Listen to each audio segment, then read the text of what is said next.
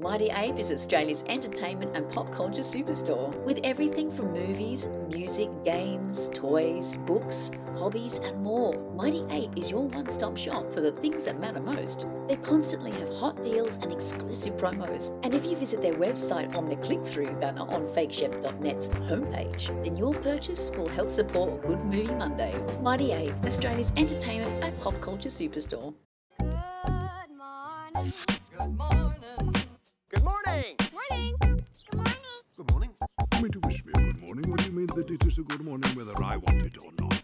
Please go away. Let me sleep for the love of God.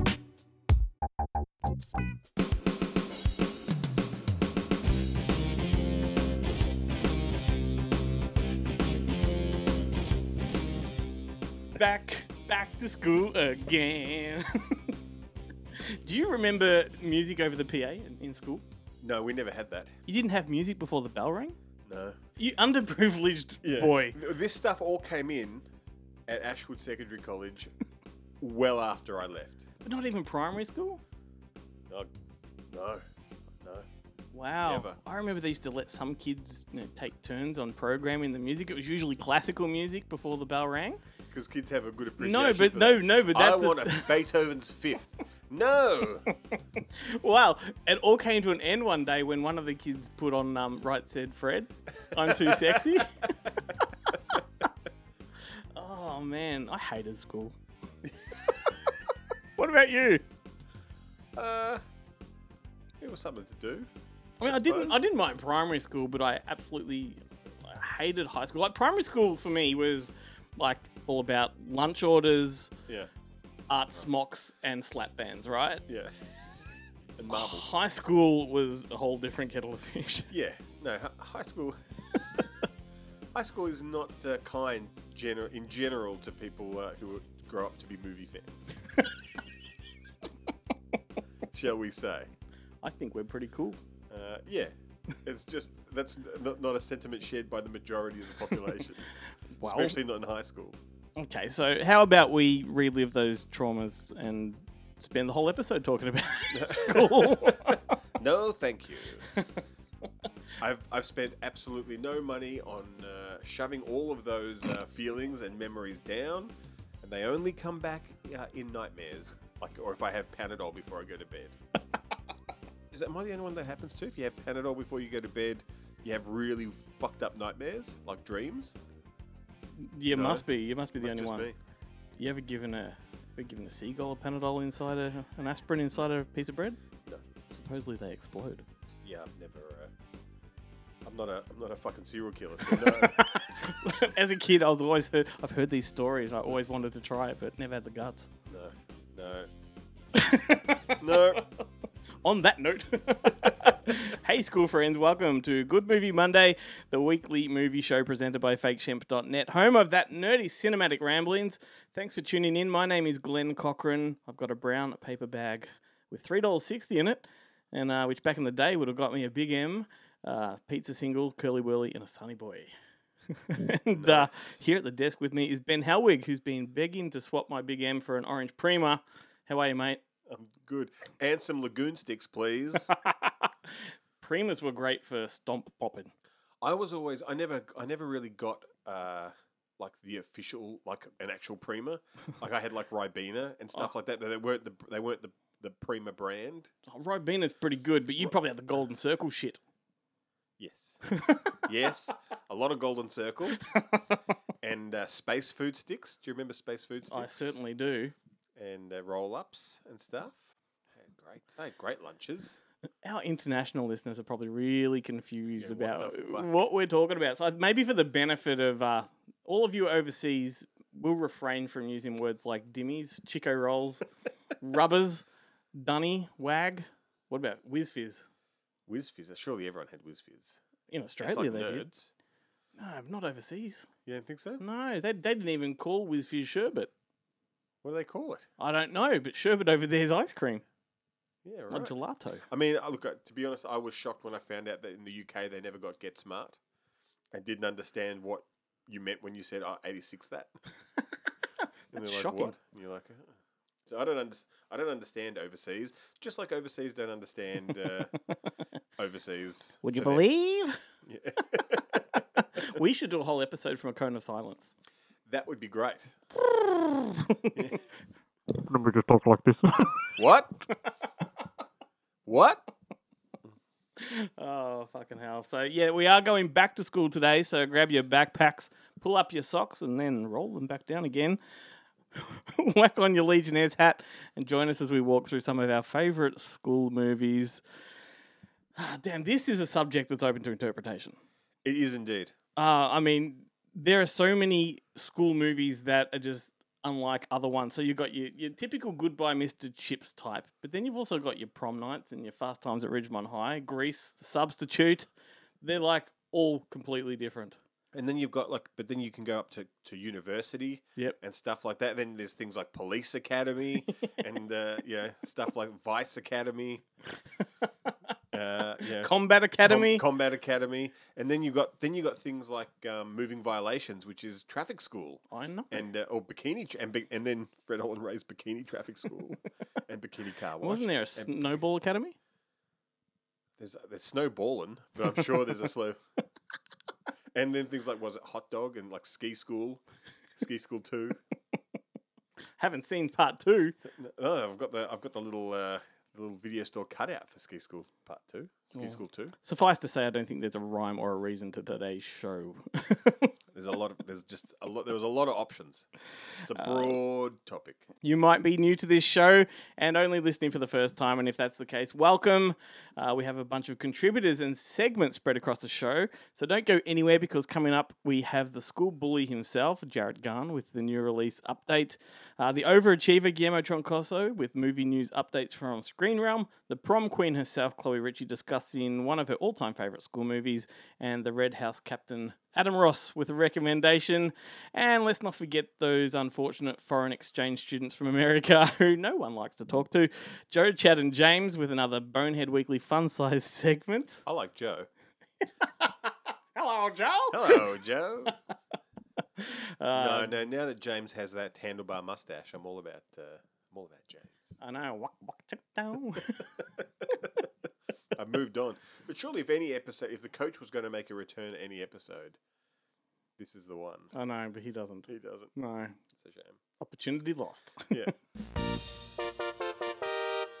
All right, Ben, describe what an average packed lunch was for you as a kid. Oh, so it was always, there was a sandwich that was cut diagonally in half, Crusts? crusts on, 100%, wrapped in Glad wrap. How come, like, you're supposed to have curly hair when you eat crusts? I did have curly hair I'm sorry. back in the day. I was like a strawberry blonde little cherub, as opposed to the biker gone to fat that I am now. So sandwich? Sandwich and a Ribena. Mm-hmm. Back when it was healthy. Remember, it was supposed to It be was healthy? supposed to be healthy. It was fruit juice made from real black currants. The ideal source of vitamin C before they got sued. Yeah, and then there may be. It would depend. Like sometimes I get lumbered with carrots, Yeah. but a lot of the time it'd be like a muesli bar, or that'd be for morning tea. You get Soft like a muesli bar or crunchy? I used to like. Or chewy, I should say. I used to like both, but mainly the soft ones. Mm-hmm. Because Kellogg's, the hard ones were a bit too hard. Like a bit dry. Jawbreakers. Yeah, wasn't great. Or space food sticks, Yeah. or a roll up. It sounds like a good time. Yeah, it was pretty good. Yeah, What worth about trading. you? Worth trading. Well, yeah. Well, what about me? Far out. Get cop a load of this, and I hope my mum's listening. This was back in the 80s, of course, like primary school. I'm talking, and Woman's Weekly was responsible for a whole lot of atrocities here because they would tell mums to get experimental with the foods and shit like that in your lunchboxes. Cop these for sandwiches, right? These were recurring staples in my lunchbox. This one's fairly simple, but lettuce and Vegemite, which, that's passable. But how's this for a fucking sandwich? Grated carrot, grated Kraft cheese, and sultanas. Well, that's interesting. I used to love it, though. I always loved it. Like, there was always like that thing that you liked that everyone else thought was gross. Yep. Like I don't know if at your school did the parents used to volunteer to run the canteen. Oh, sometimes. My dad used to volunteer and work in the canteen one day a week, and that was the week that we got the lunch orders. And I didn't realize it because when I first started going to primary school, they had a Hawaiian roll on the menu. Yep. And so I would just order that for and I didn't understand that the reason that we could only have lunch orders when Dad was working in the canteen is because after that first year, they took the Hawaiian roll off the menu because I was the only person in school who would order it. And it basically was like a roll with cheese and pineapple in it. Yep. Like, didn't even have ham. It was just cheese and pineapple. It's a Bloody good roll. I was going to say it's great, but it's also, it's a word that you're not allowed to use anymore as person's lunch. Like I look back on it now. I've never been tempted to recreate it now as an adult and go, what if I melted cheese on it and give it a try? But yeah, and like everyone else you always used to look at me funny, like, what are you eating? And I was like, but why wouldn't you? Like, imagine how people looked at me when I had a sliced apple and mayonnaise sandwich. yeah, that's just weird. I know. It's pretty good though. Like I used to have liver first sandwiches, liver worst, or peanut butter or cheese. But that was generally Peanut butter and cheese or cheese? not all. Okay. No, that'd be gross. I only ever liked, like, aside from the Hawaiian roll, my sandwiches are always single ingredient affairs. I didn't like to mix and match, and I liked the same thing all the time. I was like that kid, and you would have had this experience, like when you're working in a video store, and you always get parents come in with their kids, and their kids will pick up like pound puppies. And they go, I want to watch this. You've got that at home. Yeah. And you're like, that's not what I want to watch. Or you return your 5 weeklies, and then they want to borrow the same. Like, we just watched that one. That's what I want to watch. That was me with lunch. My mum told me that if I hired Sesame Street's Follow That Bird one more time, the condition was I never rent anything else again. And I fucking rented it. You better believe it, because I knew she was bullshitting. Well, how about we talk about movies? That is what we're here to do. But first, let's throw it across to that guy who used to tie your shoelaces together and piss in your locker. Let's see what he has to say. Hey, this is Jarrett and welcome to PE Class. Huge week for home entertainment. I know I say it all the time, but this week it is particularly true, and it is odd because it's only really 2 distributors releasing titles on home entertainment.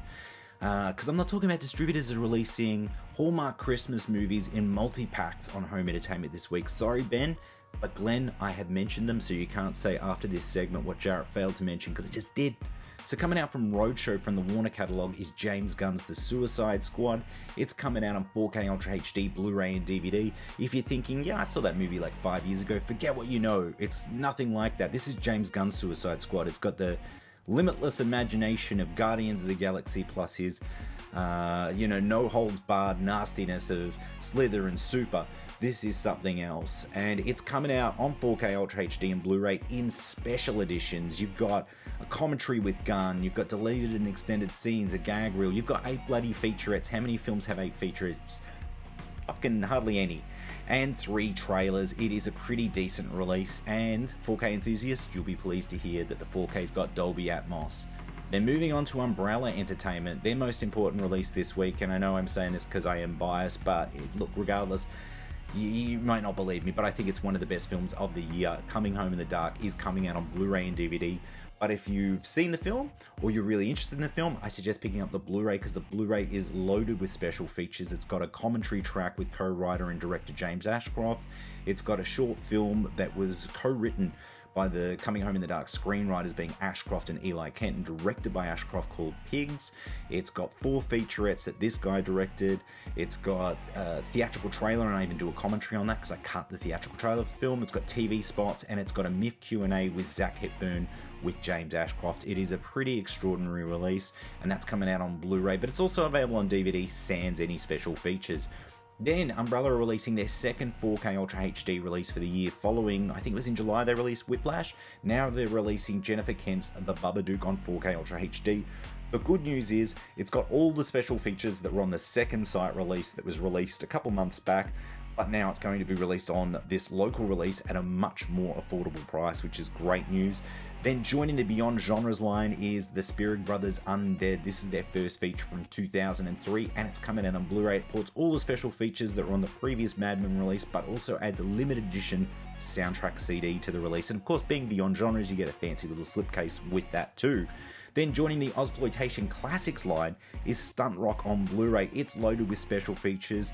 It's got heaps of featurettes, but it's got one all-new featurette with Brian Trenchard Smith titled The Ultimate Rush, an interview with Brian Trenchard Smith. Then coming out on Blu-ray for the first time locally is Driving Miss Daisy from Bruce Beresford. This thing is loaded with special features. It's got commentary, it's got featurettes, interviews, it's got much, much more. Look, you know, it's weird to think where this film sits in this day and age, because at the time it was considered to be, you know, it was an Academy Award winning. It won Best Picture that year. But now, obviously, there is this whole sort of thought that this, you know, these faux race relation movies that really kind of maybe did more harm than good. I don't know. Look, it was a very entertaining film when it came out, and I'm hoping to revisit it and hope that I get a similar feeling as to what I did when I first saw it back in like 1989 or 1990. It was a long time ago.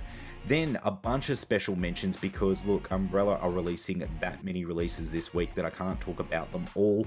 But you got Prisoners of the Ghostland, which is a new film with Nicolas Cage, directed by Sion Sono. They're releasing that on Blu-ray and DVD. I enjoyed it. It's pretty trashy and way out there, but I had a lot of fun with it.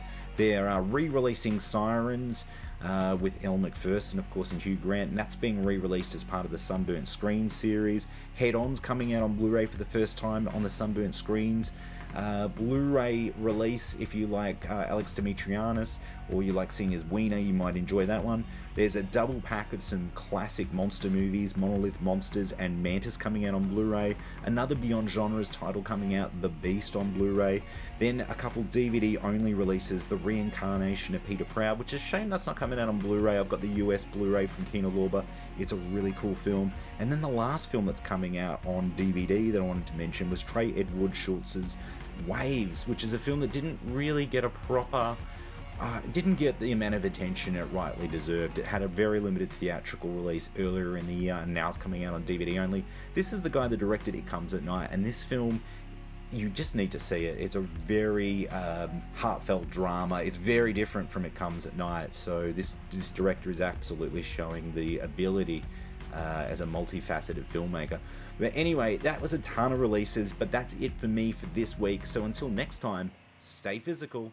And just like Ben, Jarrett is from Monster Pictures, and we'll keep reminding you that Monster Fest is coming up in December, so everybody should jump onto the Monster Fest social media pages and the website and get a load of the program and get some tickets. Yes, support the festival. Very exciting stuff. Cinemas are now open too, so not only Monster Fest, but people can just, go and watch movies. They can just, whenever they want, they can just go out to a place that does nothing but show movies. Isn't that special? Like, what a crazy idea. Who thought of that? But, if you're used to lockdowns and you enjoy being at home, there's also, as Jarrett said, plenty to watch at home, including Coming Home in the Dark, which you guys have put out, and I couldn't recommend this one enough. I freaking loved it. I think it's definitely one of the, if the not best movie that we've released. It's up there, for sure. Definitely up there. For sure. All right, well, I think when a lot of people think of school movies, they think of those, I guess, teachers that swoop in and inspire young minds, and usually they're sort of, underprivileged thugs. Yeah, well, it's always a rough school. Like, Yeah. Michelle Pfeiffer has to come and teach them literature. It is a generic formula, and they are all basically carbon copies of each other, but nevertheless, the draw is completely appealing. There must be something that we attach to psychologically with these films, because we go back and pay money to watch them every time. Watch them again, because they feel good. I mean, Lean on Me, Stand and Deliver, Dangerous Minds, Freedom Riders, Dead Poet Society, they're all the fucking same. Yeah. I don't know what it is. But I what's reckon that? most people our age, it'd have to be To Sir with Love, I would say. I would say people who are a good 10 to 20 years older than us.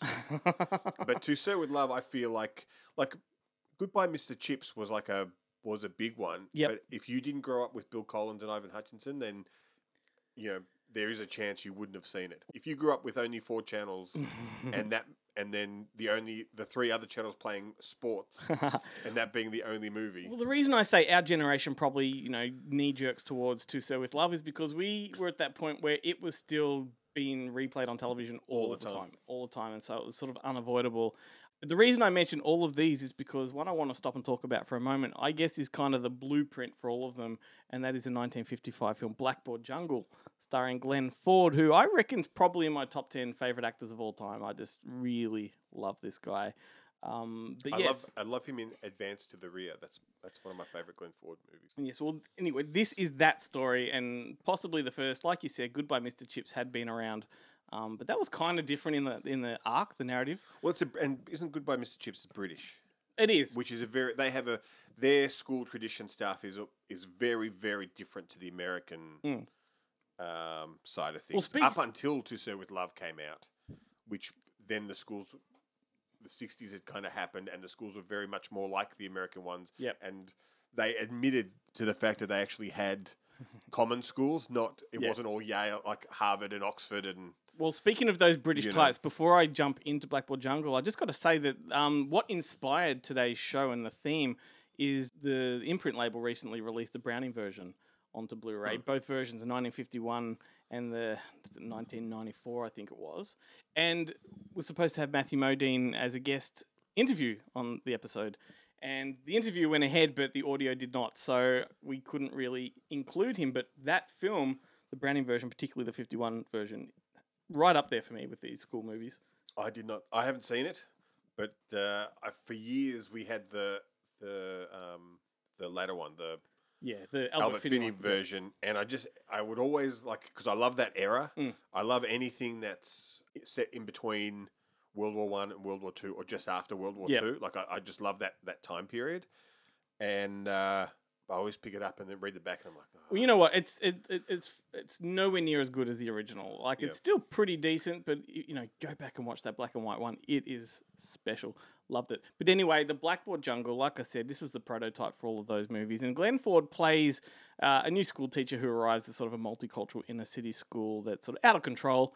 The classrooms are overrun by sort of thugs and delinquents, and this guy just sort of comes in and lays down his zero tolerance policy and takes no shit. And I think it's fucking great stuff. It's sort of what I love most about it, which most people point out if they've seen it, is that one of the lead thugs was Sidney Poitier, which is just amazing because 12 years later he would go on to be the teacher in To Sir with Love. And it is like he's playing that kid, except in To Sir with Love, he's from Ghana, right?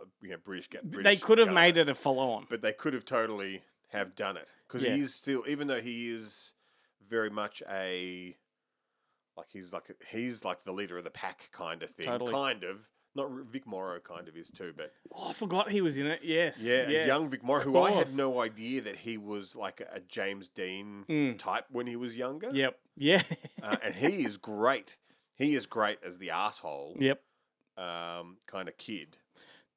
Absolutely. Well, I haven't seen Blackboard Jungle for a long time, but it has become that movie now that I think of automatically when I think of these films. It used to be To Sir with Love, now it's Blackboard Jungle, and I adore it. I think it's better as well. You think it's better than To Sir with Love? I do. I have a soft spot for both, but I would... I would disagree, only because I think they are very different movies. But Blackboard Jungle is... It's definitely more about him and his personal life than him getting through to the kids. Welcome Back, Kotter. It's all about the personal life. Yeah, he doesn't really... he does figure it out, but for the most of the movie, it's him being frustrated with his inability to reach the kids. Yep. Rather than them actually learning anything from him. And then, and he gets through to Sidney Poitier, really, but kind of, he's really the only one. And because he's constantly on, he's clearly got a favourite. And he does stupid things he constantly calls him out, in the class to, have private chats and stuff. And you're like, this is that's a bit much. You're painting a target on this kid's back kind of thing. Different times, mate, different times. But, and there's a lot of, considering what it is, there's a lot of talk about, they're all on coke and heroin and I know. Stuff like that. It is a pretty kind of hardcore school, and it doesn't quite open on a rape, but it gets pretty close. It's pretty close to the Well, beginning. it's as close as they could get to that in that era. film. But then, I mean, but the violence is pretty full on too, because what's his name? Glenn Ford kind of catches this guy trying to rape one of the teachers, and they have a bit of a fight. And to get away, the kid jumps through like a plate glass window. Yeah. And then when Glenn Ford catches him by the pants and pulls him back in, and his face is shredded up. Yeah. And then, and as revenge for that, because no one knows, like it never gets out that the kid was trying to rape the teacher. It's just, they just think that Glenn Ford just beat this kid up for no reason. Then he gets attacked in an alley with another teacher by 7 of the kids, kind of thing. But how much is that whole rape motive carried on through all the other sort of adaptations throughout the years? You know, like is it Stand and Deliver? I think had that in it. I know the Principal definitely did. There was The Principal definitely does. yeah, I've maybe never, it was Lean on Me. There's another one there. Class of 1984 definitely Yeah. has it.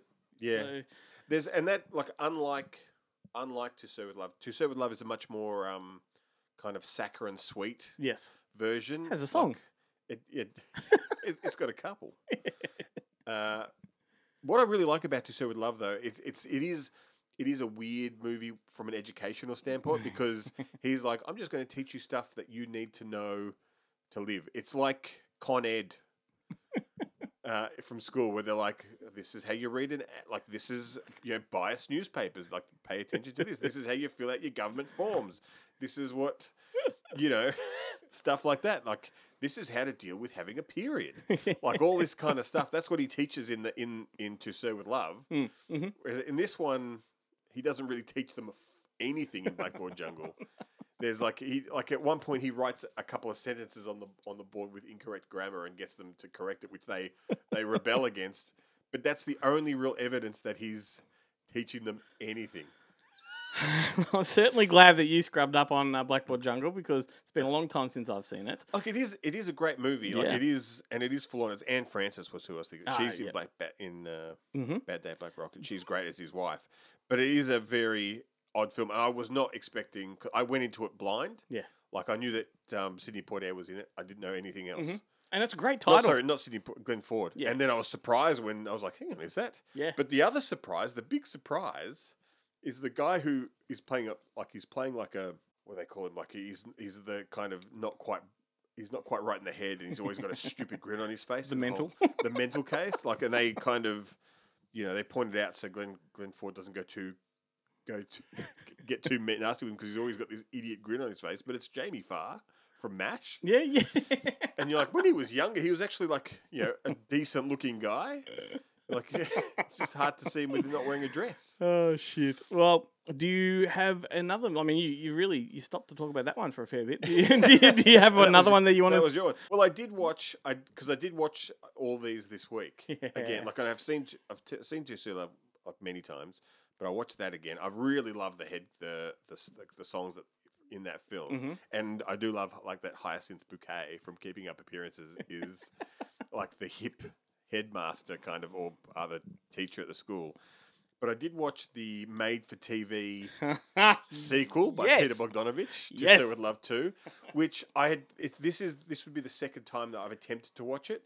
The first time, because it's very much shot in a kind of a cinema verite It's a very weird film. style. Yeah. And I watched the beginning of it, and there is a lovely, like, Lulu comes back and Judy Geeson comes back from the original. and Reprisal. They have their little cameos, and Lulu sings the song. Did you ever sing a song to your teacher? No. Exactly. No, I can't say. Never gave them a cup either. Never said thank you for, like, no teacher I ever had that impact. And you never, like, for like a year? Oh, Like mate. you had, like, we didn't have one teacher that took us for everything anyway. To Sir with Love Part 2. So part 2 is actually set 20 years after the first one. Well, he's retiring. And he's retired from and it is like, because if you do kind of think back to the end of To Sir with Love, he is an engineer by trade, but he comes to the UK and he can't get a job as an Yep. engineer, so he takes the job as a teacher just as a filler. And then at the end, he gets a job he's offered a job as an engineer, and he has to decide, Yep. will he or won't he stay a teacher? And you get the impression, I'm pretty sure, that he's going to become an engineer. But now, of course, no, he stays. Mm-hmm. And he becomes a much loved teacher of this school. And the school has changed. At the beginning of To Serve With Love 2, it is a totally snobby kind of upper class school. And the first one is a very, very working class. Yep.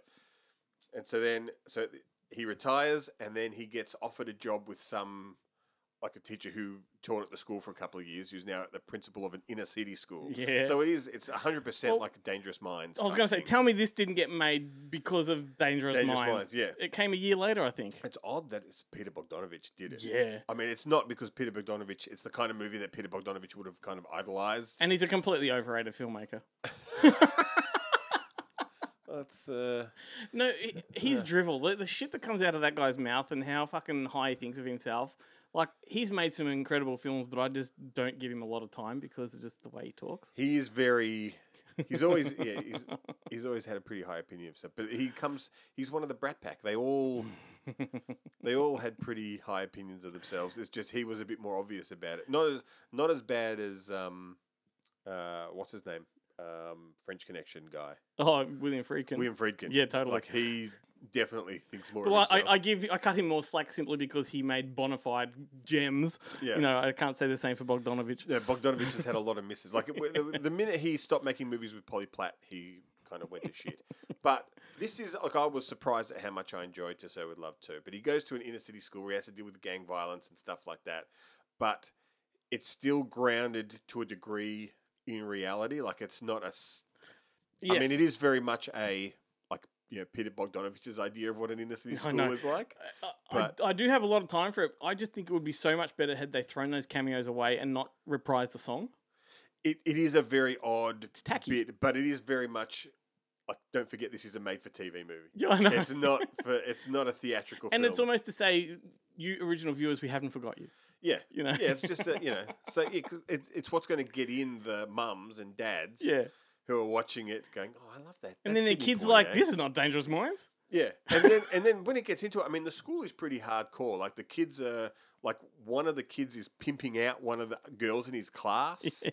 And there's a lot of kind of gang stuff and, guns and like they do have guns and, flick blades and stuff, much like how they do in Blackboard Jungle, but they do not have that in the original To Serve With Love. Like the rebel without a cause kind of kid in To Serve With Love just like challenges him to a boxing match and kind of punches him in the face a couple of times Oh, shit. before he gets punched in the guts and then almost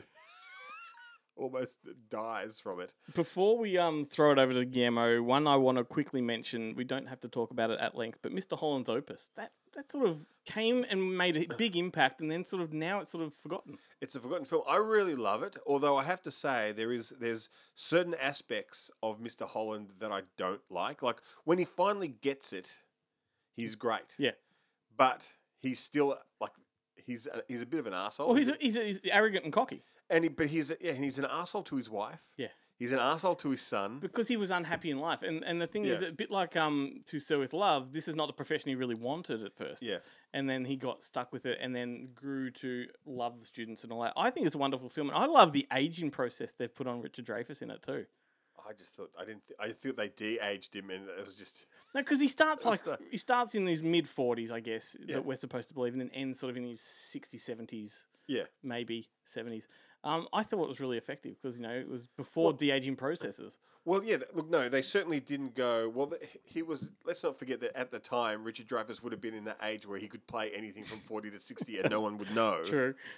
Like all he needed was a bit of hair dye to make him appear a lot younger, Or a toupee. and a toupee. Yeah, that's right. Like he doesn't.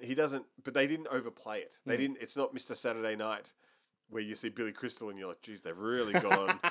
They've really worked, and David Paymer, they've really worked hard on that old man makeup here. It's like and an Eddie Murphy sketch. Yeah, 100%.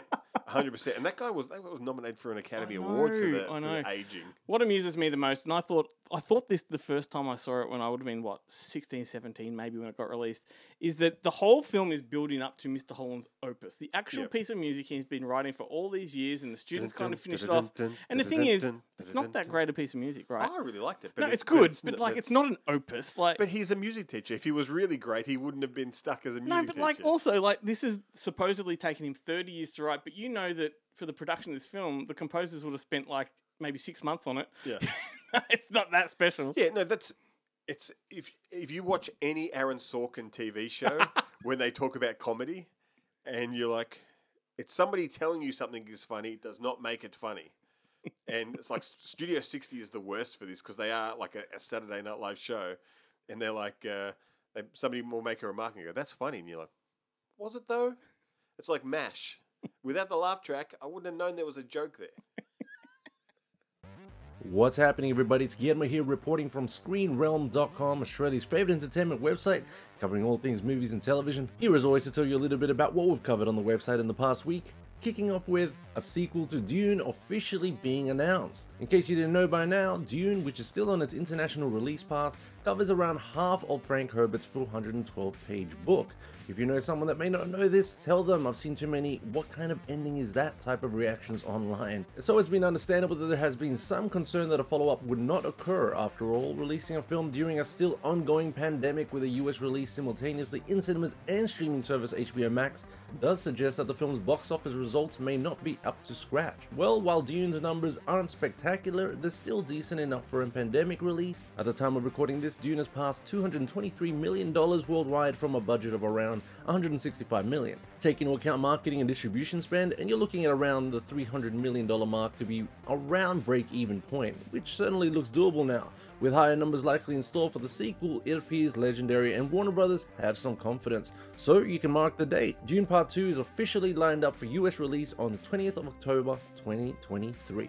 And the Renaissance is in full swing. Brendan Fraser has signed up to play the villain in upcoming DC movie Batgirl. Fraser will be playing DC supervillain Firefly, who first appeared in the comics back in 1952. The character was first depicted as a robber who used lighting effects on heists. He was later reimagined as a sociopathic pyromaniac with an obsessive compulsion to start fires. Batgirl will have In the Heights actress Leslie Grace in the title role, aka Barbara Gordon, daughter of Commissioner James Gordon.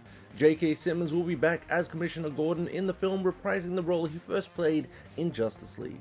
The film is going to be directed by Adil El Arbi and Bilal Fallah, who previously helmed franchise hit Bad Boys for Life. They'll be working from a screenplay by Birds of Prey, The Flash, and Bumblebee scribe Christina Hodson. Brendan Fraser is certainly enjoying a bit of a resurgence. The actor, perhaps still widely best known for the Mummy franchise, has a number of high-profile projects on the horizon. There's Darren Aronofsky film The Whale, which has him in the lead role. He's got a part to play in Martin Scorsese's Killers of the Flower Moon, starring Leonardo DiCaprio and Robert De Niro, and he's also going to be in Brothers from Palm Springs director Max Barbaco, also starring Josh Brolin, Peter Dinklage, and Glenn Close. Ryan Gosling will be playing Ken in a Barbie movie. Yes, he'll be playing Ken opposite Margot Robbie, who'll be starring in Warner Brothers' film Barbie, a live-action take on the popular Mattel fashion dolls. The project has been in various stages of development for a number of years now, but it's finally moving forward with Greta Gerwig on board to direct. Gerwig previously directed Lady Bird and Little Women. Ryan Gosling had previously actually passed on the role of Ken due to a packed schedule, but as this project got an extended pre-production period and Warner Brothers' steadfast desire to give him the role never left, the part finally went his way when an opening appeared in his busy schedule. Having Gosling on board is another big step for this long gestating project, and word is that the film could finally be going into production in early 2022. And it appears that a John Wick spin-off film titled Ballerina, about a young female assassin who seeks revenge against the people who killed her family, could have its star. Knives Out and No Time to Die star Ana de Armas is in talks to take on the role. The film is going to be directed by Len Wiseman, whose credits include Underworld, Die Hard 4.0 aka Live Free or Die Hard, and the Colin Farrell Total Recall remake, and the screenplay will be coming from Shay Hatton, whose credits include Army of the Dead and John Wick Chapter 3 Parabellum. That about does for me, guys. Thanks for having me once again. Be sure to go to ScreenRealm.com for all your latest movie and TV news, trailers, reviews, all that jazz. Catch you next week.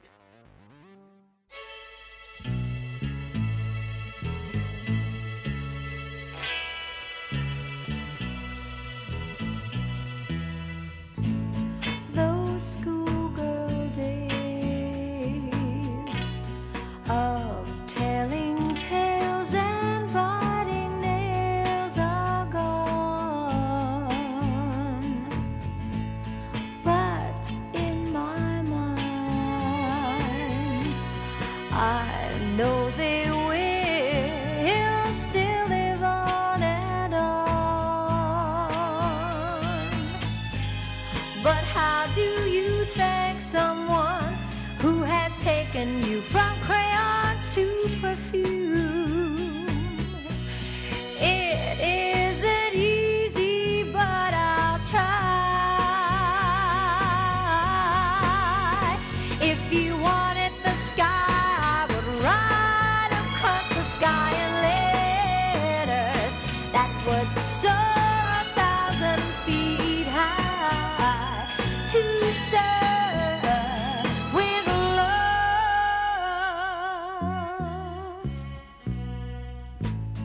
The time has come for closing books, and long last looks must end.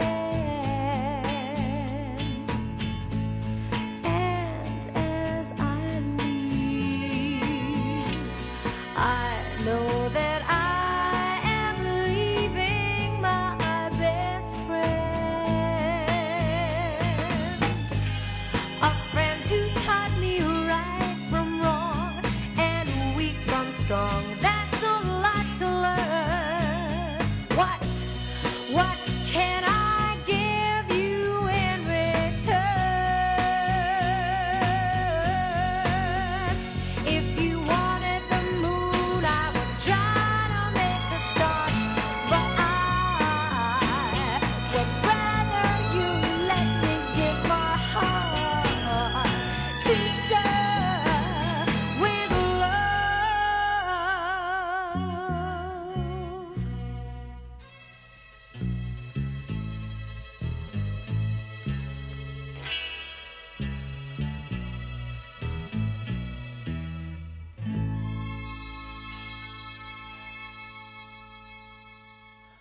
Brings a tear to my eye, I bet.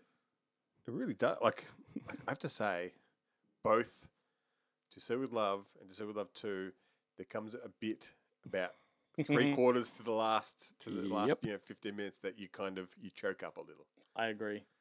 I did sing to my teacher once. Did you? Funky Cold Medina.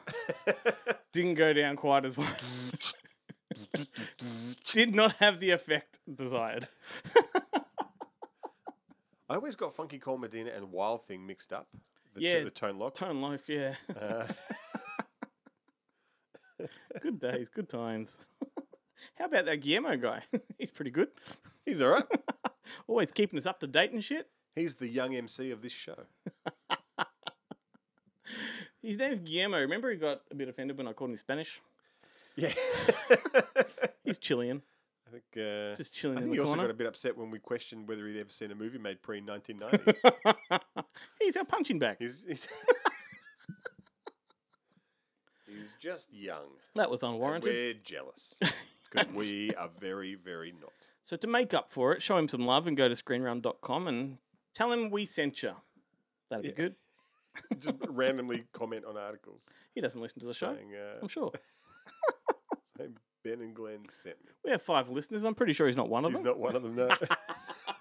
It's just your mum, my mum, and And my nan. and your nan, Simon Harcourt, and that's it.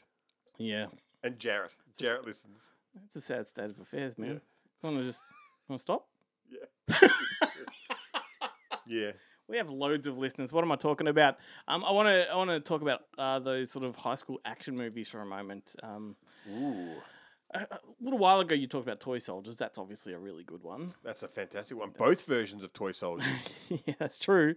Never gets old. Holds up well every time, I think. Indeed. It's Lou Gossett Jr. Lou Gossett Jr. in the I can't think of the word, but when he's the positive authority figure. Yep. He's great. He's like incredibly watchable. Yep. Like I put him up there with anyone in terms of that. Like that the teacher that could change your life. Even though half the time he's not even playing a teacher. He's just like a no nonsense authority figure. He's just great. Mm-hmm. And speaking of, like, The Principal, he's in that.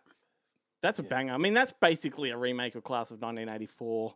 essentially. It's very similar. It's such a weird. But it's a great movie. I was going to say it's more like Wildcats, just Yeah. without the football. But it is. It's because violent as fuck. It is. It gets real fucking dark, and you don't really see it coming at the start, and especially because it's James Belushi, and he does play it as James Belushi Yeah.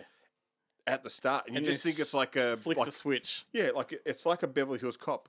If you take out the part where Mikey gets killed at the start, it's it's Yeah. much more kind of jokey, lighthearted, and then all of a sudden they flick the switch and things do not go well for Ray Dawn Chong. That's right. Similar movie, The Substitute. That's really good. Yeah. Tom Berenger, and there were 3 sequels. Yes, Treat Williams. Treat Treat Williams took over the franchise. You've got a good franchise if Treat Williams takes it over from Tom Berenger. Whereas I'm sure both of them realised it was a turning point in their career because there would come a later date where it'd switch. Well, they're both DTV kings, aren't they? Well, they are now. Yeah, they were. I one kind of point- think Berenger was then. Well, that's the thing. Like Berenger is a weird. He's a weird one because he almost from the start he was able to do what Bruce Willis is doing now and Eric Roberts Yeah. did. Is that he could go from made-for-TV Drek to a Hollywood film and Maintain the credibility. maintain the credibility. That's Yeah. right. Whereas and Treat Williams, I mean, he worked for Jim Wynorski, so he's. I kind of like you those know. sequels, though. I think they're pretty good. They're great. Yeah. And look, but But also, I think that the quality of DTV films was a lot better back then. but he was like I'm pretty sure like I haven't brought him up, but I'm pretty sure that he was like the main villain in The Phantom while doing like Substitute 2 and 3. Totally. And as much as I love Treat Williams, there does even in the days of was it King of New York City or whatever is it King of New York? What's the one where he's the cop?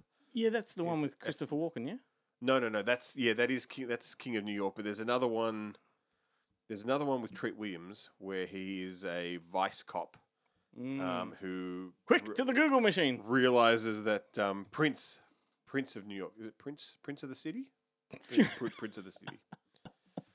Where he realizes that the cops are more. Let me give you some thinking music. I keep typing Prince of Treat Williams. Prince of the City from 1981. Yes. We got there. And he's in like Flashpoint, which is an amazing movie. But if you watch Flashpoint, do not watch the trailer. Do not read the back of the DVD cover or the VHS cover or whatever. Just go into it blind and fucking enjoy. But I'm pretty sure that Treat Williams was, at the time he was doing substitute movies, he was also like the main villain in Phantom. Yeah, with Billy yeah, Zane yeah, and yeah, stuff like yeah, that. yeah. Like, so he was still, What's another one? 187. that's the murder number. That is. That's the one with Samuel L. Jackson, and one of the thuggish students is Clifton Collins Jr. Yeah, I love Clifton Collins Jr. Oh, he's great. Like he's one of my favorite actors who I can never really remember his name. Like if you ask me about him, but I'm like, it's Tack from the Stone Age. He's a bit like John Leguizamo, and what's the Freddie Rodriguez? I think his name is. He was in the 6 Feet Under TV show, and Can't Hardly Wait. He can kind of play that Hispanic thug, but then play like the handsome sort of suit and tie kind. Like these actors have that ability. He's a to weird. Like the first thing I remember him in is the Stone Age, where he's like Tack and he's blonde. He's like blonde and got really bad acne and stuff in it. I think my favorite thing of his is the second Boondock Saints. Yeah, right. Just his performance in it. He's in he's in Mule. Yes. And he's like one of the main kind of drug deal guys, and he pulls it off really well. Like I've got a lot of time for I him. was trying to rack my brain of some others, along these lines, and one that came to mind in my head that I was going to talk about, and then I realized I don't actually think it is a high school movie, but there's one called Crime and Punishment in Suburbia. Do you remember that? No. The front cover had them in like a school corridor with lockers. But then I'm like looking at the trailer and I'm like, this is not a school movie at all. What the hell? But then that made me think of Dangerously Close, the Hello Albert Pune film, which is set in a high school, bit like The Skulls. But what about the ones where it's the 21 Jump Street ripoffs, or 21 Jump Street was a ripoff of them, where it's cops going undercover in schools, like Plain Clothes, which I think is great. Yep, totally. With Arliss Howard, although I think at least in that one he's banging a teacher, and the teacher is what's her name? James Cameron's wife. She's in Titanic, and this is post. I think he. This is after Bigelow. I think he started up with her. Wasn't Hamilton in between? There was Bigelow, there was Hamilton. Wasn't Bigelow then Hamilton and then Amy? Is it Amy? Round, round, get her around. James gets her around.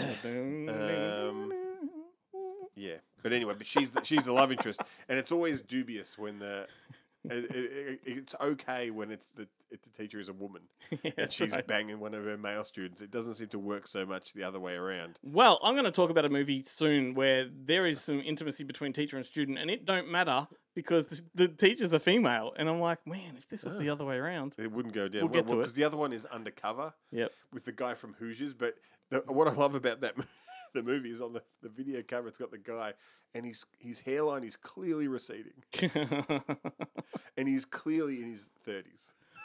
Did it give you flashbacks? No, he's still a 16-year-old high school kid. I mean, his hairline's receding. I think his hairline's pretty much heading that way in Hoosiers, which I get the feeling. I feel like it was a lot earlier, but it could have been quite close together. But now I need to find out what that woman's name is. Oh, that's all right. I think they're Susie Amos. Okay. Susie Amos. I think they're still together. I wouldn't know. You just don't read enough People Us Weekly. Are they still? I'm traumatized by Women's Weekly sandwich recipes. Or can I mention a few horror ones? There's some horror movies. There's some great horror ones. Prom Night, Carrie, The Faculty, Jennifer's Body, Urban Legend, Graduation Day, Cheerleaders Must Die, Night of the Creeps, Pieces, Student Body. I almost wore my Pieces t-shirt. Instead, you wore your Halloween special. Ernest Scared Stupid. That you jizzed on earlier today. Well, back the truck up. Mayonnaise fell out of my burger onto Ernest's face. It looked like it was mayonnaise mixed with tomato sauce. It did not look good. It's like somebody went a bit too far. Like Dormio grin. And Ernest went.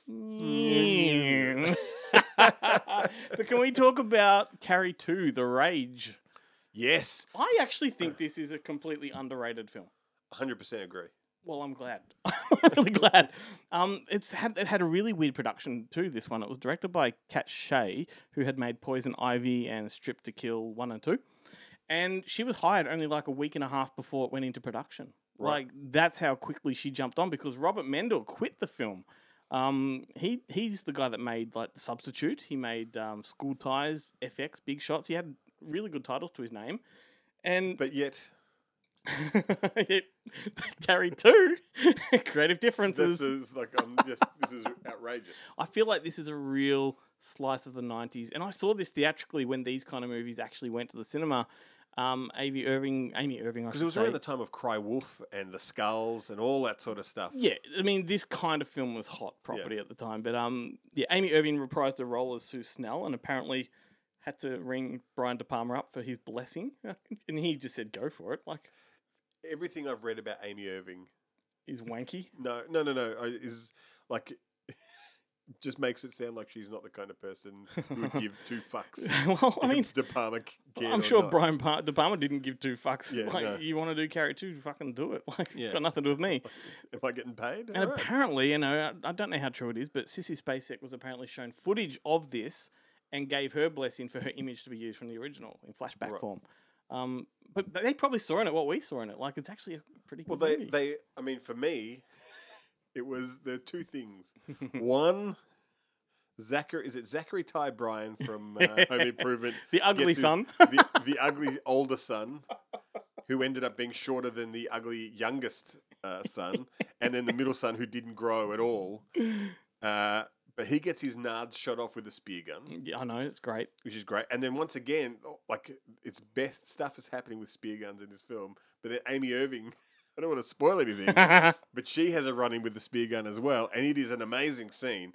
And I've always liked Emily Bergel. I always thought it was a shame that she didn't get to do more after this, because I really enjoyed it. Yeah. And I was surprised at how full on it was. Like, I mean, Carrie is full on, but you kind of forget. Well, I was going to ask you, how does this stack up as a sequel to you? Like, do you think it's a good continuation, or do you feel like it's a standalone film they've just tacked on cheaply? Yeah, like, I think you could totally watch it without having seen or know anything about Carrie. But as a sequel, do you think it works? Yes and no. Like, it's Yeah. because I think it is pretty independent. Yeah. Yeah. So it's not like Halloween 2 is the next day. Yeah. This is just This is like Firestarter 2. yeah. It's just there's like, you know, oh, she's got telekinetic powers. Like, that's about it, and she's bullied. Yeah. There is the connection, You know. Sue Snell. Yeah, of course. Yeah, that's what they brought in to tie it all together. And the title. Yeah, because remember she comes in, she goes like, "This reminds me of when I was at school," and she tells her Yeah. story, and there's the flashbacks. Yeah. Yeah, look, I wanted to mention it because I just don't think enough people talk about Carrie 2. The Rage. The Rage. Yes. Because that's what it wasn't. Rage was bigger on the title. Well, the thing is, there was a Stephen King novel called The Rage, which he took out of circulation. He self-imposed that rule because there was a school shooting that they found that book in the locker of the shooter.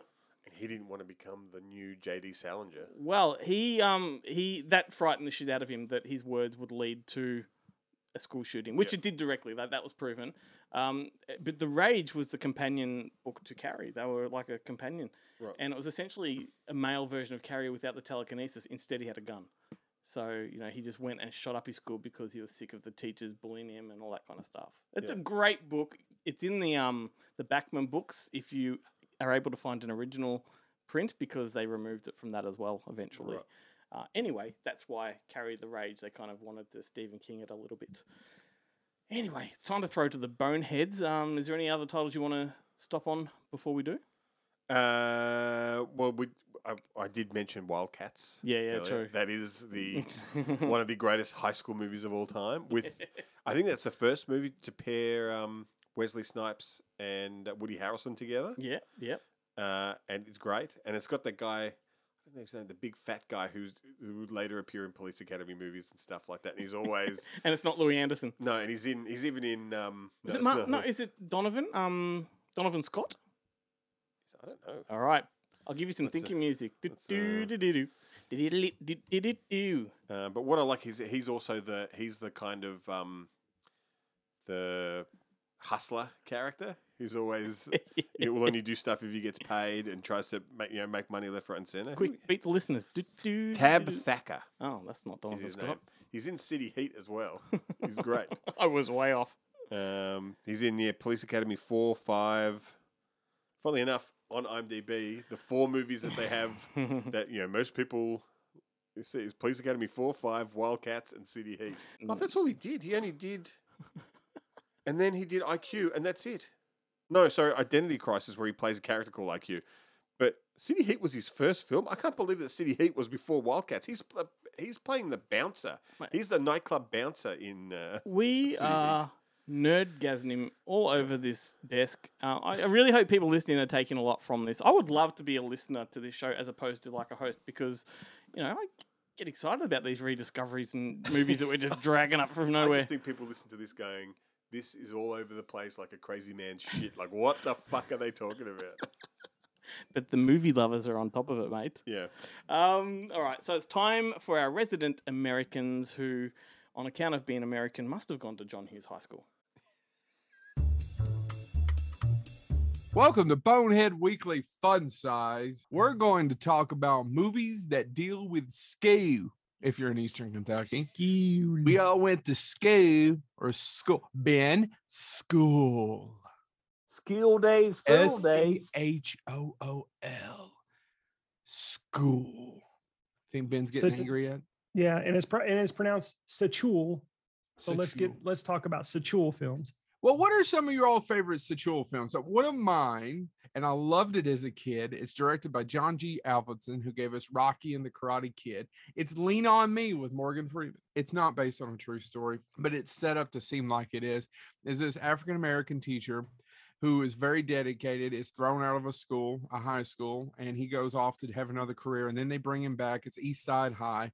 Later on in the 80s to clean it up because crack has taken over the school and drugs, and he's got to clean it up. And he starts making what? Joe, Lean on Me is based on a true story.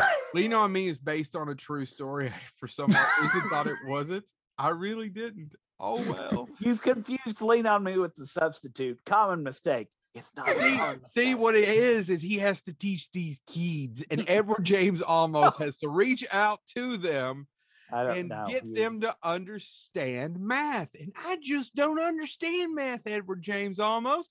I don't care how bad that your hair is going away and it's not really in real life. Anyway, Morgan Freeman is East Side High, Chad. At least I got that part right. Right. And he has to clean them up. So he throws out like 20 or 30% of the students who are just shit. And then he locks the doors because drug dealers are getting in, and he makes all these decisions and none of it goes over well. I'd like to actually read the true story then, because I don't believe any of it went down that way. All right, I'm going to go with the finest teaming of two great actors. I refer to, of course, Bradley Whitford and Patrick Stewart in the tour de force Masterminds. Never in a million years. You lost it, Chad. Masterminds. If you've never seen Masterminds, somebody went, okay, here's the pitch.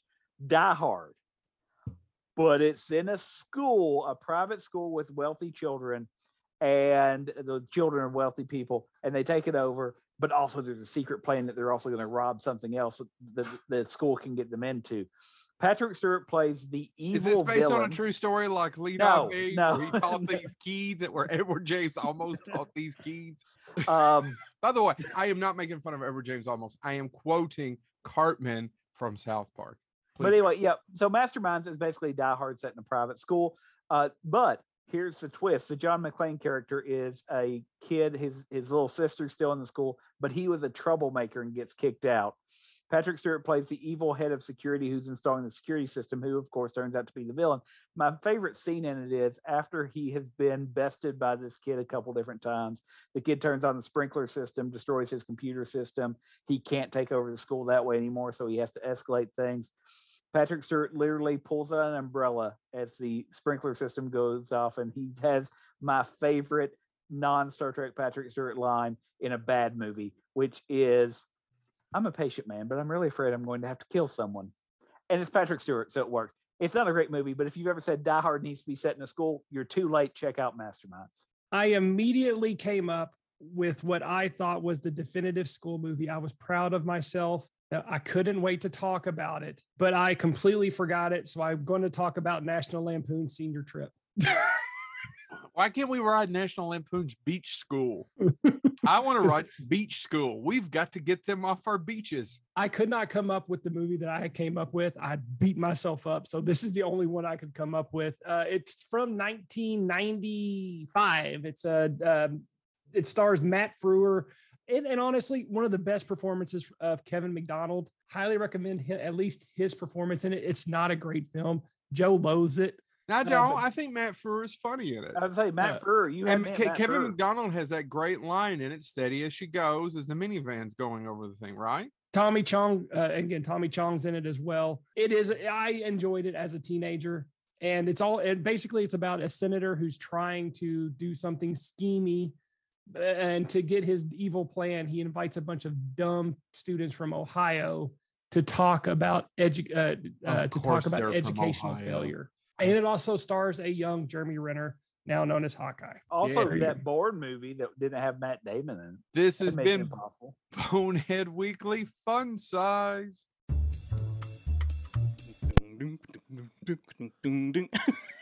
music's kind of Seinfeld-y, isn't it? Thank you, Boneheads.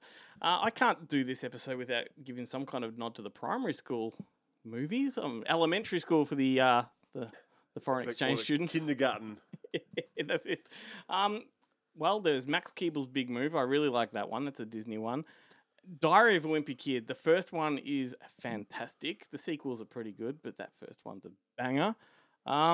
Kindergarten Cop is the greatest. Kindergarten Cop 2. And Recess, School's Out. I really like the movie of that. Damn straight. We've spoken about this off the microphone. School of Rock. School of Rock. Mike White. That is a stone cold classic. That can come on television at any point in time, and I will stop and watch it. Always happy to watch it. Yeah.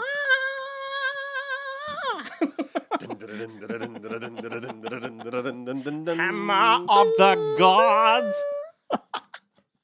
The one I wanted to stop on for a moment is one called Middle School, The Worst Years of My Life from 2016, which I had no expectations of this, but when I watched it, I've never even heard of it. it is grouse. It's cut from the same cloth as Diary of a Wimpy Kid, but it's just got a little bit more sincerity and authenticity to it.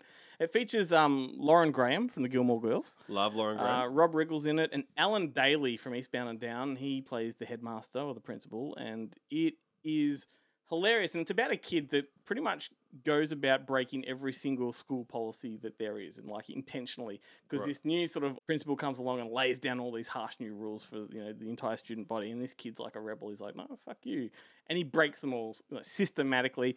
But it's very funny. Kind of feels like a John Hughes-esque kind of thing.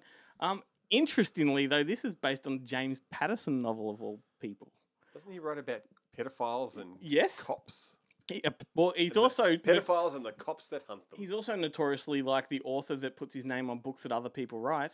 Is he? He's a factory now. Like, yeah, he doesn't write many of his novels. I look, artists. I know artists. A lot of artists do that. But it's not even James Patterson Presents. It's James Patterson, and he's got ghostwriters galore. Yeah, right. It's a factory. But it's not like, was it?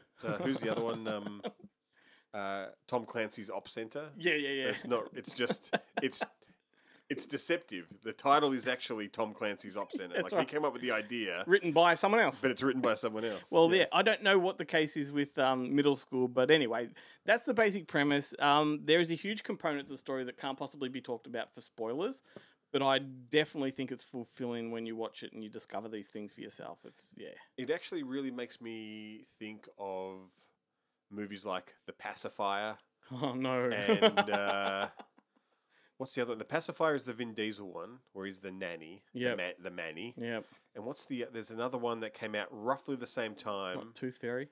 No. And I think Pacifier is the one with Brad Garrett is the school teacher kind of bully. But there's another one.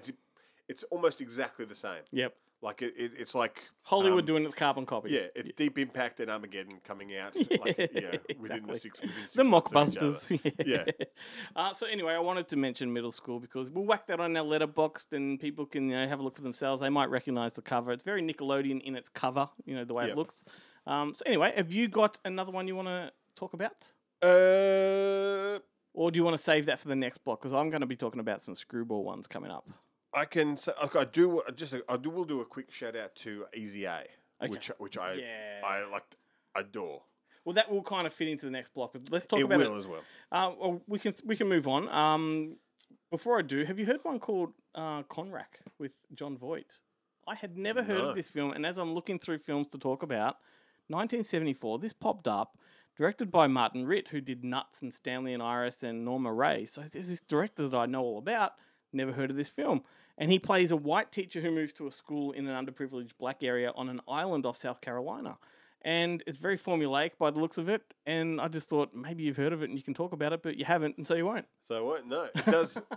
There is a period of John Voight that is all his movies are great. This is 1974. That's that period. That's that period, and because there is a later. The 80s were not kind to John Voight and his movie selections. But do you remember Debs? Yeah, totally. Lesbian schoolgirl assassins. There's not enough of those movies being made. Well, I was going to say let's let Chloe recommend something and lead us into those comedies. We kind of led her into the comedies, and she's going to. Is she going to be talking about Debs? Well, let's wait and see. Good morning and happy Monday, friends. I'm Chloe from Movie Night with the Richie Girls, and I'll be taking you on your tour of South Harmon Institute of Technology today and providing you with an opinionated lecture about the movie Accepted. So welcome, fellow shitheads. I'd like to start off this morning by telling you just how much I hate the name Bartleby for a main character in what is supposed to be a popular young adult movie. It may be different than your average early 2000s screwball movie, but that is no excuse. They could have picked Tom or Josh or Michael, and that would have bloody sufficed. It didn't suit the movie and it didn't suit the character. That's the one thing that's bothered me the most. I mean, Bartleby? What is that? I also don't understand what Blake Lively's character was doing in this movie. Now, don't get me wrong, I've got nothing against her, Honestly, props to the woman who gets to see Ryan Reynolds naked every day. But to me, it would have made more sense if Maria's character Rory, the gorgeous, fiery redhead, would have been the love interest. Just seems like they stuck Blake in there to fulfill the typical blonde love interest role, which is so boring and so 2006. But apart from that, I can't find much to fault about the film. Honestly, it's funny. It's heartfelt. It's got Justin Long in the lead role. And I'm not just saying that because Justin is my number one all-time favorite of all time ever. And although he is the reason I watched this movie in the first place. Okay. I'll stop gushing now. But you have your typical formula, but then you throw in a tirade of outstanding actors and quirky, chaotic monologues from Lewis Black. And holy shit, do we have a movie that will make you laugh every time. This movie also lets you experience Jonah Hill and the beginning of his genius. Here he is, pre-Superbad fame, and we get the privilege of seeing Hill creating comedy, improvising, and proving to the audience exactly why he is where he is these days. I am a super huge supporter of Hill's work and of his personal integrity in real life. And going back and rewatching Accepted and appreciating his and Justin's comedic chemistry is like walking into a lolly shop knowing I have unlimited cash to spend. It's thrilling and hilarious. But the best thing about this movie is that even though the plot is completely unrealistic in every possible way, it's like a bunch of beautiful losers that can just start a university as easily and inconspicuously as they did is just about as likely as me quitting coffee. But it's the message that they're sending. When I was 18, I had no fucking idea what I wanted to do with my life. I know I didn't want to go to uni and rack up a whole bunch of student debt to learn something I didn't give two shits about. And that's what this movie does. It highlights the pressure put on graduating teens to have it all figured out. Who the hell knows what they want to do for their entire life at that age? Ridiculous. So in conclusion, ladies and gentlemen, I just want to let you know that I love screwball comedies. I love to laugh. I still don't know what I want to study at university, but most of all, and most importantly of all, I want to marry Justin Long. Now that's my embarrassingly forward opinion and I'm sticking to it. Happy Monday, fellow shitheads.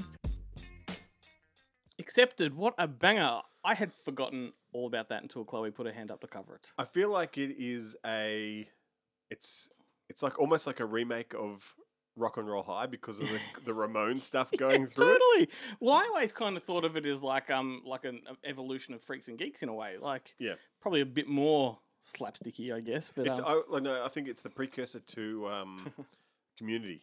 Yeah, for sure. It's got such a gigantic cast too. I'll watch anything with Lewis Black. Yeah. I mean, he's not in enough movies as far as I'm concerned.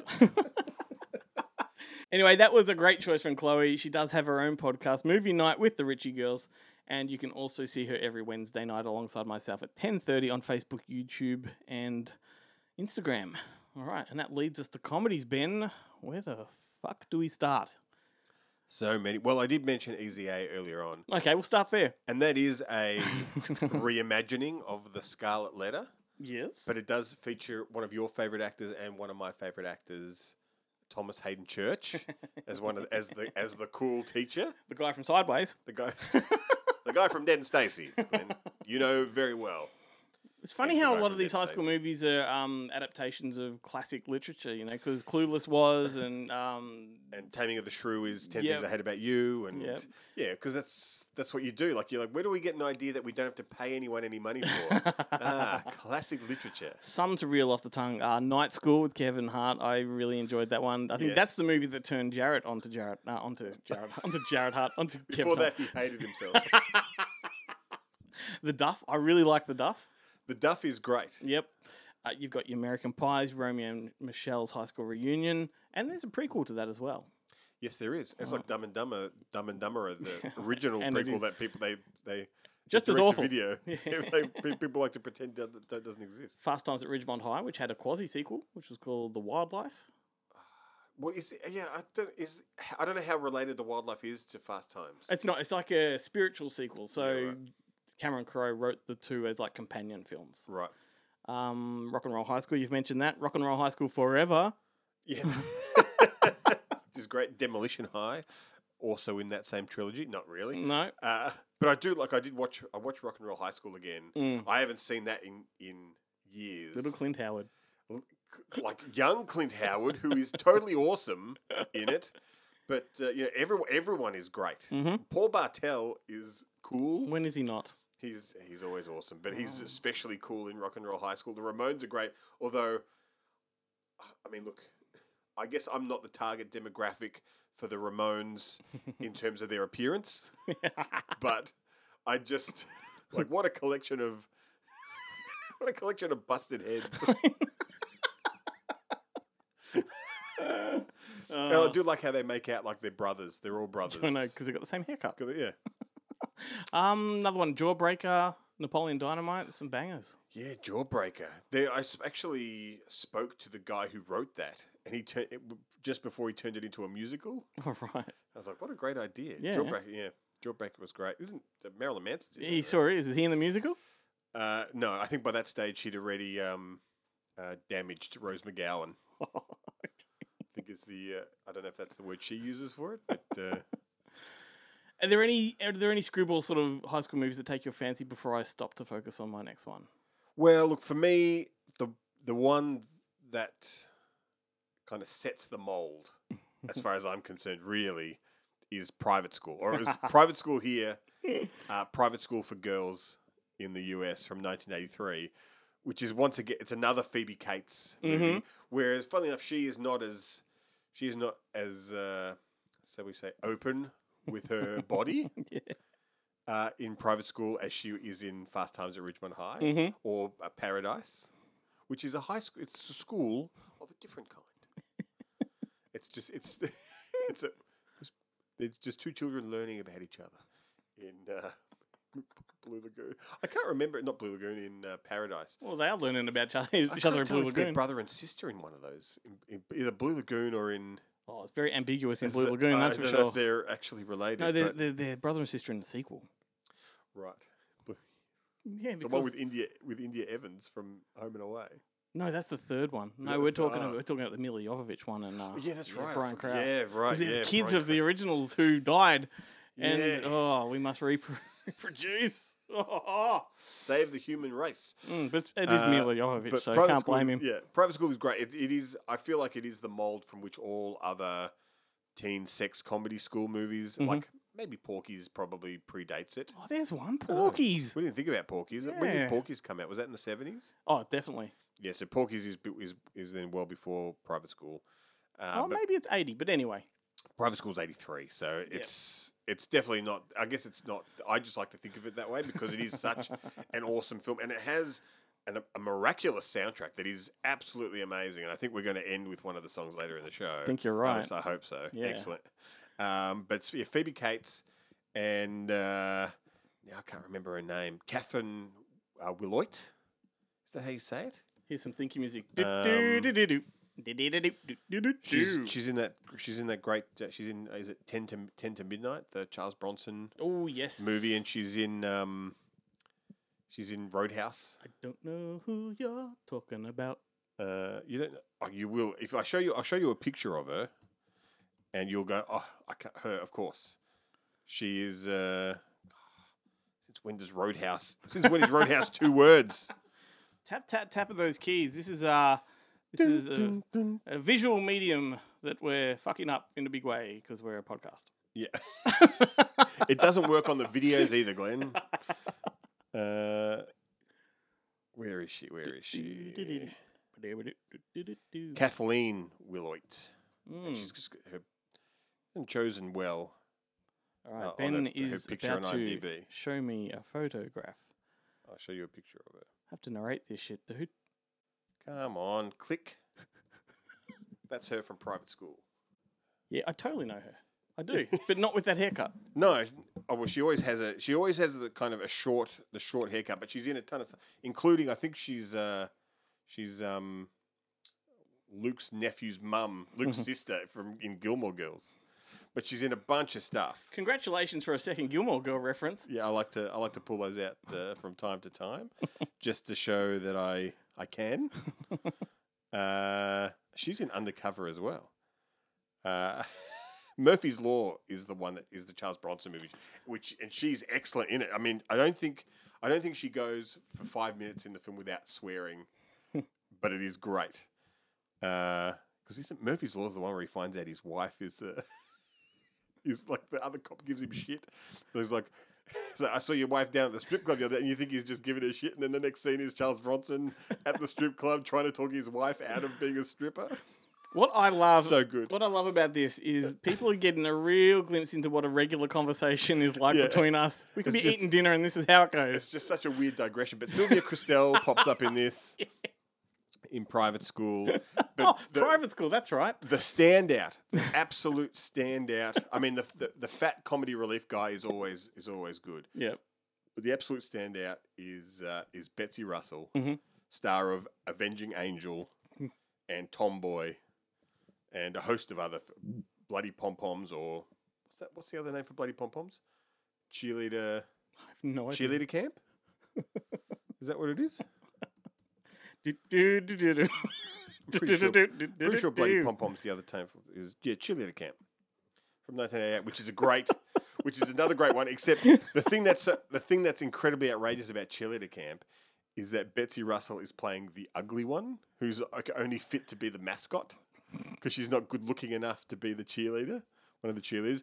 That being said, the other cheerleaders are like Lucinda Dickey, the solid gold dancer from Breakin', and Rebecca Ferrati and Terry Weigel, who would go on to become a porn star. So, like, maybe in comparison, but still pretty bloody outrageous. You know, if Jarrett will be listening to this and he will be getting a real kick out of it because he knows precisely how this is all going down. Because if he was here, it'd be exactly the same. Digression. No, he'd be sitting there going, "What the fuck's wrong with you? Why can't you remember? Like, these are seminal movies with seminal actresses who are all great." Okay. But you know, what's his name? My Favorite Martian is in it. He's like the horny limo driver who bangs the school principal. Like, it's just Private School is such a great movie, and I cannot urge listeners enough that if they haven't seen it, there is a Blu-ray available from overseas. I'm sure it's been around. It's been released on DVD locally. Mm-hmm. You can grab it off eBay. I don't think it's on any online platform because streaming platforms don't have anything awesome like this on them. But definitely check out. Do yourself a Molly Meldrum and check out Private School. Well, this for one you Girls. can find on YouTube and pay for it for a small fee. 1987, 3 o'clock high. Oh my goodness. I hadn't seen this one since I was like, maybe 12. That's the worst segue you've ever done on this show. Is it? Is it? Pretty sure.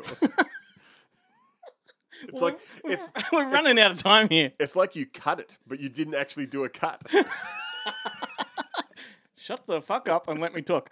Starring Casey Sosmasco. How do you pronounce his name? Yeah, that's a good one. That one. Him or his sister, Nina and Casey. I can't pronounce. I always know him from the guy from Young Guns. Mexican. I don't buy him with facial hair though. Richard Tyson, Jeffrey Tambor, Philip Baker Hall, Annie Ryan, John P. Ryan from Class of 1999, and Mitch Pileggi. This is a huge cast. But what shocked me about this is I'm a Spielberg fan, and I didn't know he produced this.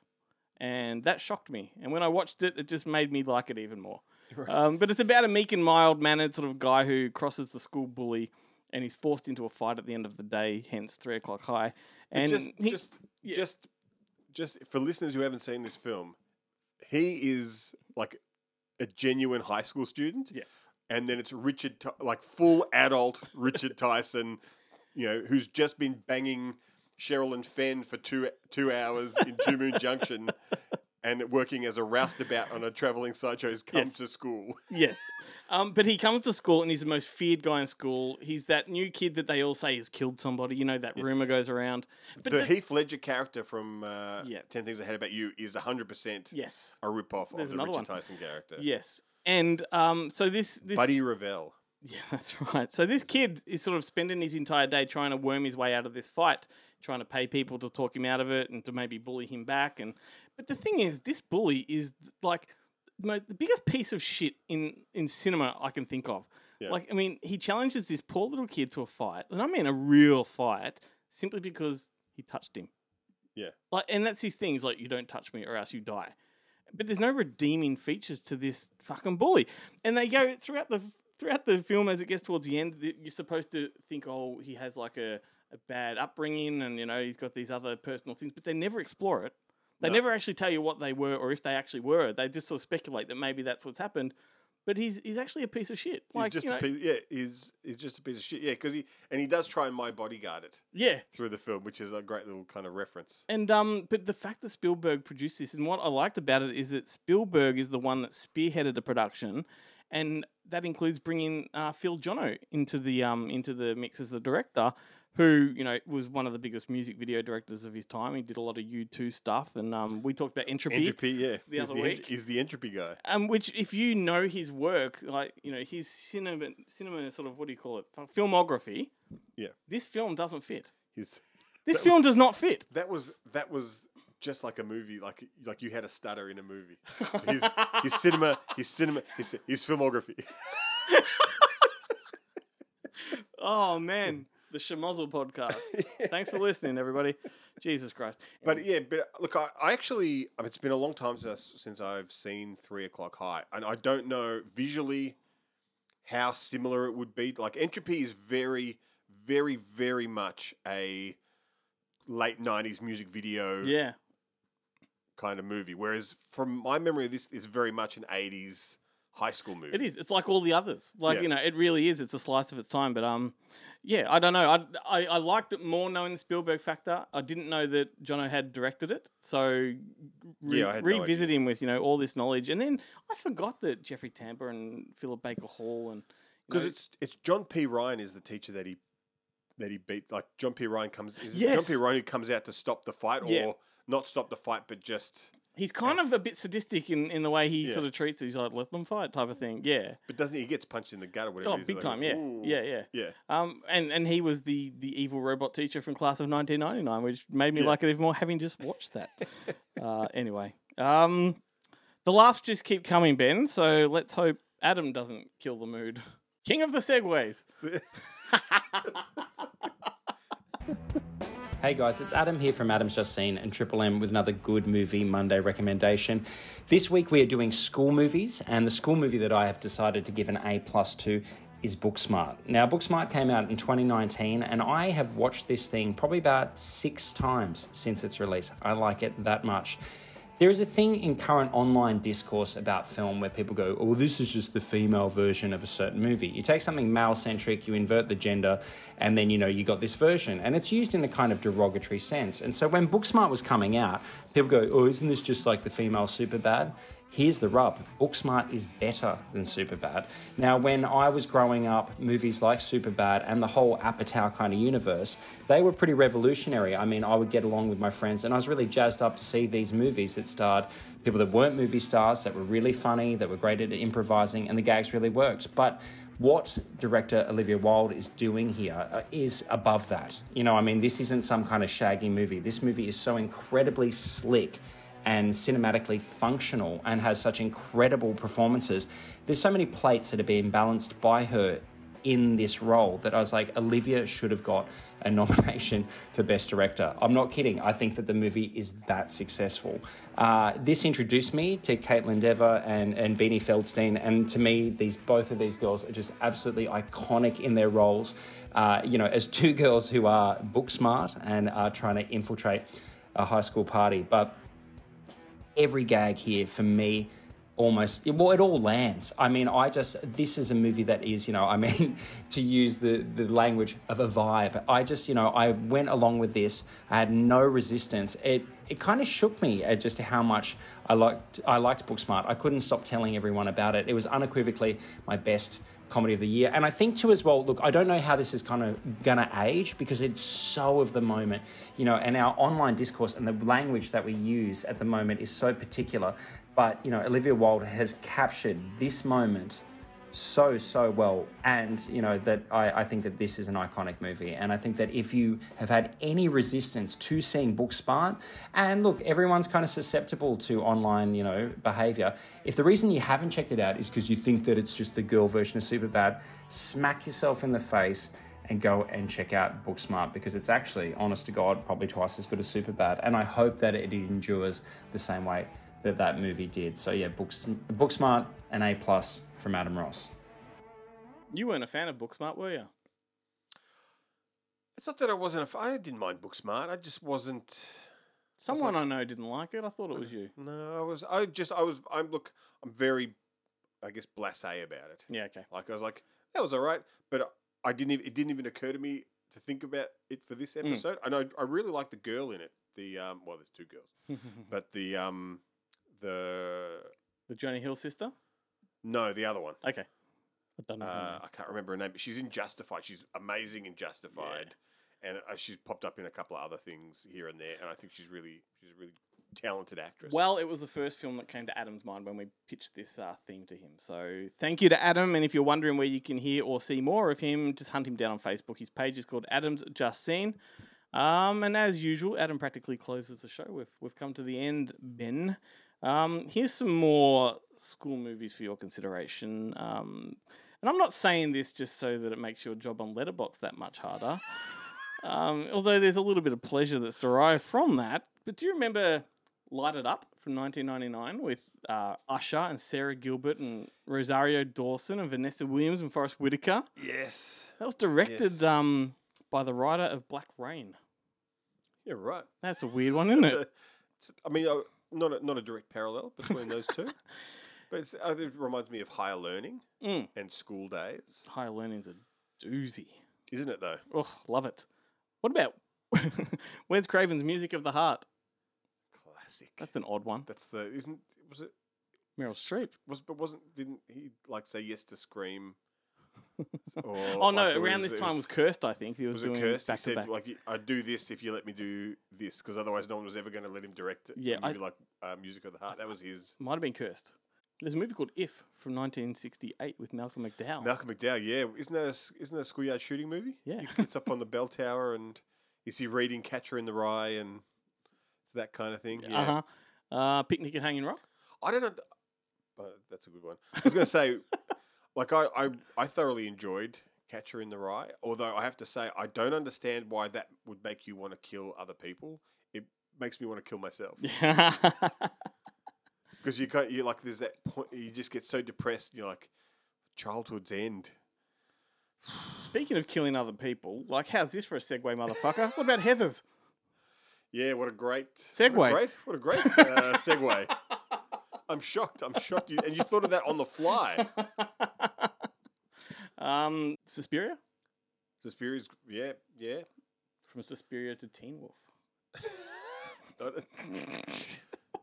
Not even in an Alexandra Helen Nicholas book would those two be strung together. Oh my goodness. Well, perhaps this is the first episode you're listening to of Good Movie Monday, and if that's the case, good luck. What a shit show. I thoroughly enjoyed this episode. I just feel like though it was unlike what the show is usually about, which is us just talking about individual films. This was the king of the segues. Like, it's got that guy in it from that movie where he does that thing in that movie, and then that one has that guy in it. Did you call me the king of the segues? Yeah. Okay. Well, yeah. Look, we have strayed from format in case you haven't noticed, and Ben is diving into those lollies in case you haven't listened. They taste like Listerine. It's root beer, my friend. Say potato. We have a TikTok account. Not many people follow us there, so if you want to help us with that, just look for Good Movie Monday on TikTok. You'll see funny little segments from our show, little snippets. A lot of Glenn dancing. Yeah, and bougie, sassy, all that kind of stuff, whatever they call that. You do that one. Yeah, that one that you can't see. No. It's the reason I did it. So the motley crew of rat bags that you heard throughout the show were Jarrett Garn, Guillermo Troncoso, Chloe Ritchie, Adam Ross, Joe Lewis, Chad Jennings, and James Thomas. Smoking Joe Lewis. Ben, it's been fun, mate. Have you got any parting words? I like these root beer floats. They're pretty good lollies. We'll get stuck into those after this. Too late. I'm already. Good breakfast food. I'm already mukbanging it for our listeners.